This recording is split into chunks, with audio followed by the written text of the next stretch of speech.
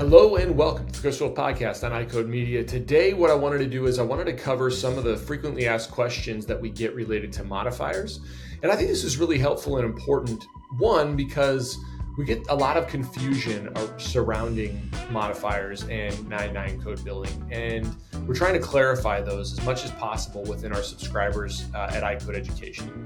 The other is that there's this common understanding that if I can just get paid for this thing that I'm doing, then it's done correctly. And so we want to kind of avoid, doing those types of things. And it's not just about getting paid for something. It's also about making things defensible on an audit. So that's what we're going to discuss today.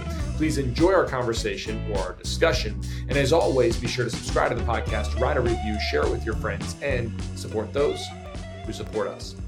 As you know, patients with vitreous floaters are often frustrated by their symptoms. The challenge as clinicians is to offer solutions for our patients for vitreous floaters that are effective. But more often than not, the options of YAG vitreolysis and vitrectomy are not practical because the benefits don't outweigh the risks. That's where Vitreous Health from MacuHealth comes into play. Previously on the podcast, I've discussed the FLIES study with Dr. John Nolan, and the bottom line is that I can be confident prescribing this for my patients with floaters because I can tell them a large randomized placebo-controlled trial found that after 6 months of supplementation with Vitreous Health, floaters were reduced in size by approximately 30%, and 70% of patients had an improvement in their symptoms. Vitreous Health has been great for my patients, and we really feel like we have a viable option to treat patients with vitreous floaters now that we didn't have before. If you're not utilizing Vitreous Health for your patients, reach out to your MacuHealth representative now. Emerging presbyopes and emmetropic presbyopes can be tricky. These patients want and need additional help at near, but they can be resistant to solutions that create even mild distance blur. The MyDay multifocal lens has been great for our presbyopic patients. It allows those patients to transition into a multifocal more easily and more comfortably. And we've had this lens for long enough now that we have been able to see the simple and how simple the adaptation can be when adjusting from lower ad designs to higher ad designs.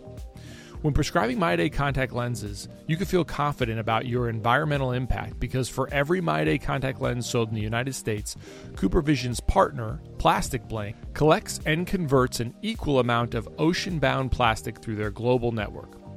MyDay multifocal contact lenses will provide your patients with a great quality of vision and comfortable lens-wearing experience, all while making a difference in our environment. So if you haven't started utilizing MyDay multifocal in your practice, I'd encourage you to reach out to your CooperVision representative to get started. All right, so I just got a recent member question related to the XU modifier. And the question was, what's the difference between using the XU modifier and the 59 modifier? So I think it's a really helpful question. We're going to get at the underlying question that I think is there. And ultimately, I'll talk about it right now. I think the underlying question, it turns out that as I answered this subscriber about that, it was the underlying question, but that's not what they were trying to ask specifically. I'll also tell you that, there's a couple things within billing and coding, and we've really focused on this and enhanced our services related to billing and coding and helping doctors who are subscribers within iCode Education and their billing and coding. And what we find is that you can kind of break down a process to really doing billing and coding at a high level.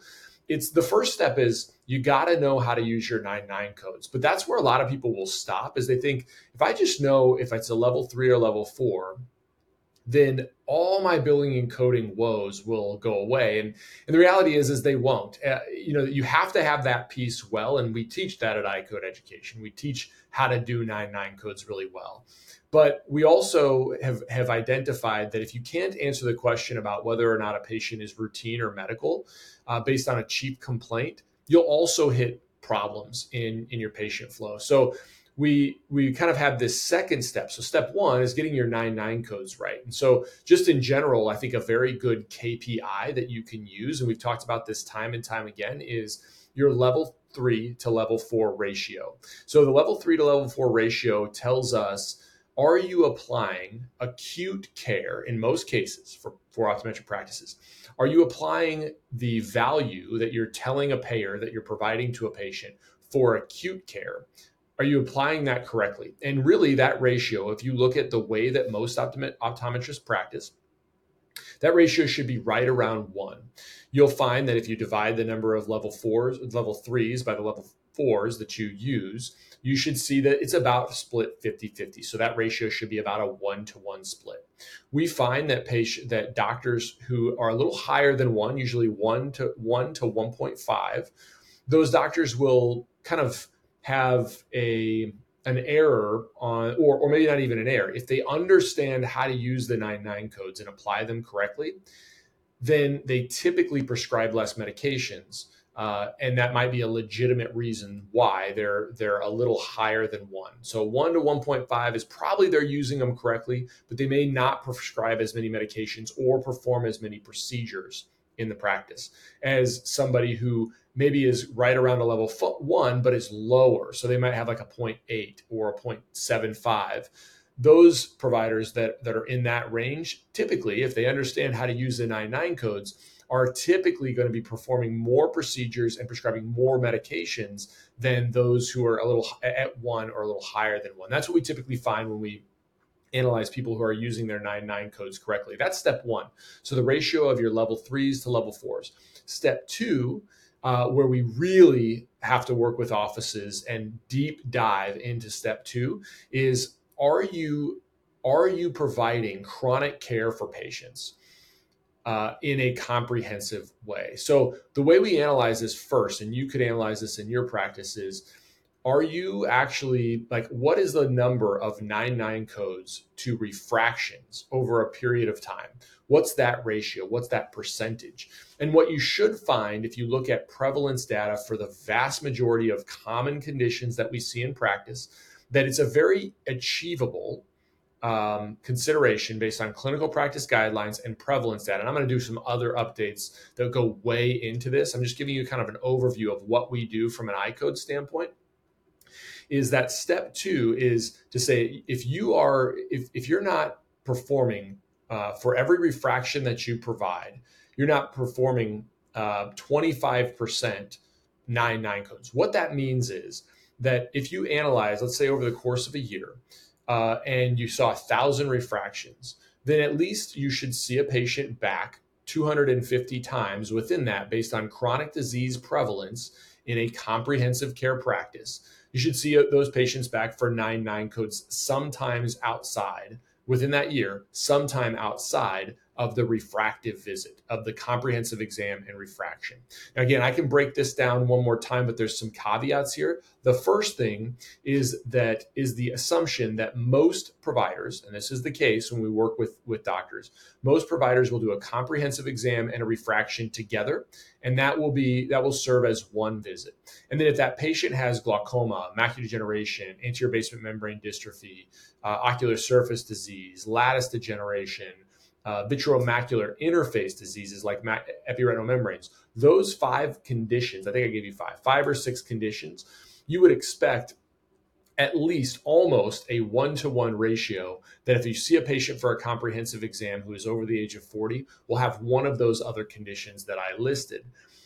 And so if your assumption is that you're only seeing those patients back additionally one extra time a year to manage one of those other conditions, and that's only occurring 25% of the time, which is kind of a low bar. When we work with a lot of practices, what we get them to is we get them into the 60% range or 70% range, where they're actually managing these ocular diseases. They've correctly identified what is routine, what is medical, and then what am I going to do on these other follow-up visits to really address that underlying condition deeper, that chronic condition deeper. Those practices are really satisfied in understanding the nuances of routine and medical, and they've built a pillar that is supporting their practice related to that ocular disease. So what you should see is, if you look at all your 99 codes compared to your refractions, you should see that 0.25. So divide your 99 codes total by your number of refractions, and that should be 0.25%. The ratio should be 0.25, or should be 25%. Or better. And so what that tells us is that if you have integrated, at least an appropriate evaluation of those patients and follow-up visits within that course of a year, then you've established some sort of pillar, and we can refine that over time. And that's the real challenging step for most people, because can it be automated? It can. You can take a course to learn about it, but it's really challenging for them to integrate it in the practice. And a lot of the things we do with our online resources and with our live back and forth, we call them office hours, those can help people work through some of the challenges that they may encounter. So this question that I'm going to address today is coming directly from that. It's basically, hey, Chris, we are having a challenge with our patients who have, let's say, macular degeneration and glaucoma, and we're trying to see them back at maybe every 6 months, but it's a real hard thing to do because I want to get a photograph of their macular degeneration, maybe a fundus autofluorescence, because I want to detect geographic atrophy, but I also want to get a optic nerve OCT. So when do I do that and how do I do it? And so the question comes up is like, I'm researching this, I'm looking for other ways to do it. I don't like your answer, Chris. There's got to be other ways. So I'm going to explain my answer and why my answer is what it is. But first, let's just take a little deeper dive into what XU modifiers are and 59 modifiers. So I want to read here, a 59 modifier is a distinct procedural service. Under certain circumstances, it may be necessary to indicate that a procedure or service was distinct or independent from an other non-E&M, evaluation and management service, performed on the same day. Modifier 59 is used to identify procedures, services other than evaluation and management services that are not normally reported together, but are appropriate under certain circumstances, and we'll talk about those. Documentation must support a different session, different procedure or surgery, different site or organ system, separate incision, excision, separate lesion, or separate injury, not ordinarily encountered or performed on the same day by the same individual. So many people want to utilize this 59 modifier for tests. And the common thing we see is, I want to do an OCT and fundus photography on the same day. But it will typically be denied because the correct coding initiative, the CCI edits for Medicare, states that that 59 modifiers are not there to circumvent the CCI edits unless it is in very specific situations. Okay. The other thing that's important to know is that there's now a subcategory of the 59 modifiers. You can think of 59 modifiers as being an overarching modifier that could allow you to do this. But then they have actually created these other 4 modifiers that are more specific situations. And so when they're more specific, you would use them over the 59 modifier. And I'll tell you just in general, my advice is that these, and I'll tell you why, but my advice and my recommendation is that we're not going to use these for those situations either, basically to circumvent that CCI edit from an OCT and fundus photography being billed on the same day. These modifiers I'm going to tell you about right now are not there to circumvent that either. So they're not an answer to the conundrum, the problem of a 59 modifier. So these modifiers are an XE modifier, an XS modifier, an XP modifier, and an XU modifier. So they give greater reporting specificity, but they're not applicable in this. So I want to dive in just in this case to the XU modifier. And so it's basically for an unusual non-overlapping service, the use of a service that is distinct because it does not overlap the usual components of a main service. I think it might even be helpful for me to read and show you what the other modifiers are as well. So let's go into those other 3 modifiers here. The most common questions I get include, what ophthalmological codes or evaluation and management codes should I use? What ICD-10 codes do I need to bill with this CPT code? What CPT codes can be billed together and what can't? And my favorite, how do I manage a patient who has diabetes who comes in for a quote-unquote routine eye exam? These questions really highlight the confusion and uncertainty that serves as a daunting hurdle for providers, makes it more challenging for them to care for their patients and provide those patients with the best opportunity for a lifetime of ocular health and clear vision. That's why we built iCode Education, for this specific purpose. Our mission is to provide optometrists with resources to help you understand disease states, revenue cycles, and billing and coding so that you can put that on autopilot and truly care for your patients. Check out iCodeEducation.com. That's EYECODE education.com. We've developed a premier billing and coding bundle that includes all of our billing and coding resources in one place. We also have a 10% discount code just for listeners of this podcast. Enter the coupon code EYECODEMEDIA22 at checkout. We'd love to work with you. Check out iCodeEducation.com. Getting young presbyopes into progressive lenses can be tough, but it doesn't have to be. Verilux Liberty 3.0 lenses are an introductory solution for new and young presbyopes, and they are available in select ad powers.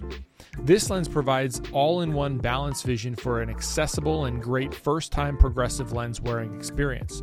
Learn more about Verilux Liberty 3.0 lenses and get free resources to help start the progressive lens conversation with young presbyopes at eslorpro.com/Verilux.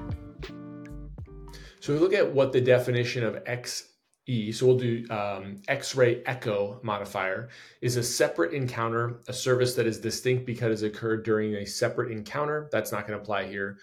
X-ray Sierra is a separate structure, which may apply, but again, it doesn't apply in this case because of the same reason that the X-ray uniform, XU modifier, doesn't work either. So X-ray Sierra, separate structure, is a service that is distinct because it was performed on a separate organ or structure.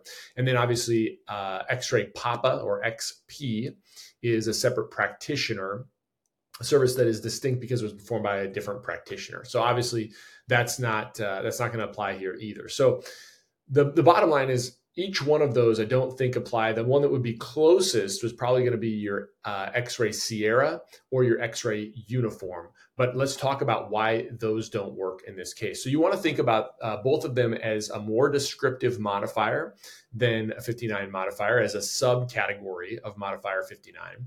And the reason that I am not advising that we utilize this is because of exactly what Medicare says. So CMS says that in order to use a 59 modifier, the documentation must support a different session, different procedure or surgery, different site or organ system, and that may apply. I'll say that in a second, because then you can look at that and say, well, is this a different site or a different organ system? Maybe it is. And so you can reason through there that to say that this might apply.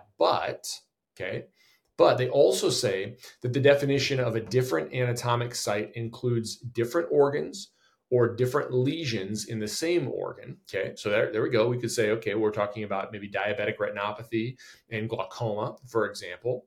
But then it says, however, it does not include treatment of a contiguous structure of the same organ. Okay, well, is the optic, the next question that I get from people is, well, Chris, is the optic nerve a contiguous structure of the retina? And I think, okay, that's reasonable. It's reasonable to think that. But then they go on, CMS goes on to further say that treatment of the posterior segment structures in the eye constitute a single anatomic site. So that is the answer. They basically, you cannot decouple your optic nerve from your macula, from the rest of your retina. They're specific in what they say here. So ultimately, the 59 modifier is not to be used to uncouple your OCT and your fundus photo. Can it be done? Can you get paid? Yes, you can.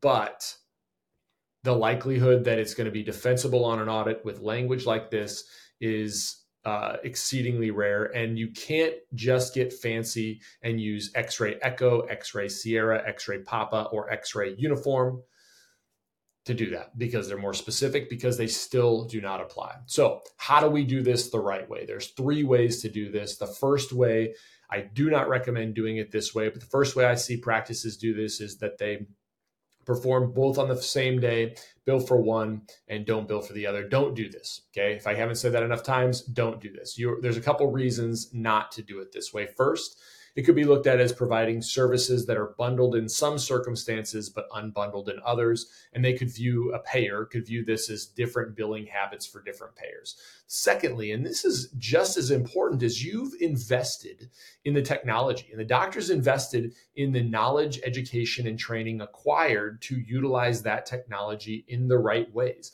And so you should be rewarded for that knowledge, education, and training, and the risk associated with taking those scans, interpreting those scans correctly, and changing your follow-up and monitoring for patients.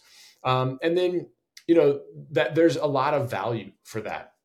And then, the way that you can do it, the two ways that are legitimate, is you perform both on the same day, and you have a patient sign an ABN that will accept responsibility for payment of one of those tests. Remember that an ABN basically says, hey, Mrs. Smith, this test will be covered on this day, and this test will be covered on that day. But if we do them together on the same day, they will likely not be covered. You will be responsible for the payment of one of those tests.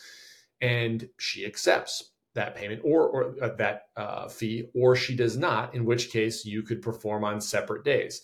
So usually my advice when we're working on step 2, so if I think about step 2, that's how do we get practices to really look at their comprehensive exams as a wide breadth of collecting information and data from a patient, and then identifying what's going on, and then following our clinical practice guidelines to follow that patient who has a chronic disease on a more regular basis, maybe every 3 months, maybe every 6 months, maybe every 4 months, and stratify the follow-up in a way that makes sense and allows us to adhere to our clinical practice guidelines and provide the exact care for a specific patient every single time. Well, we work through this problem with them and we say, okay, well, what are we going to do in this case? Well, maybe what we do is if we're seeing them every 6 months, we do one of those tests standard. We do one of those tests on one visit, and we plan for another one of those tests on another visit. And if we see that we need to obtain another test that coincides with when we're not supposed to do together, then in the situation or the circumstance where that occurs, we can do one of two things. Mrs. Smith, we can do another test that I need to do today, but if I do it today, then we explain that. Or we can just say, look, this test that we did today shows me this finding. Now we can have you back. I'm going to have you back and we're going to repeat this other test. We're going to look at this other test in a week to confirm or verify that finding. That's it. It's very simple, very straightforward, but we have to work with that practice to identify how they want to, what is their preferred way to handle this, so they can build in structures and processes so that they can do this right every time and they don't get stuck trying to figure out this wiggle around or this way to circumvent something because it might be easier for the patient or easier for the practice. We help you, and you need to make sure that you've developed systems in your practice to deliver the care that our guidelines tell us we should be performing, the care that the patient needs, in a way that is commensurate with providing value for that care that can hold up your practice and build your practice. So I hope this one was helpful. I hope this episode was helpful. As always, please reach out to us with questions you have. We love those questions. These are great. And then also, if you need anything or you like any other ideas on the podcast, send us your ideas. Thanks for listening. We'll see you guys on the next one.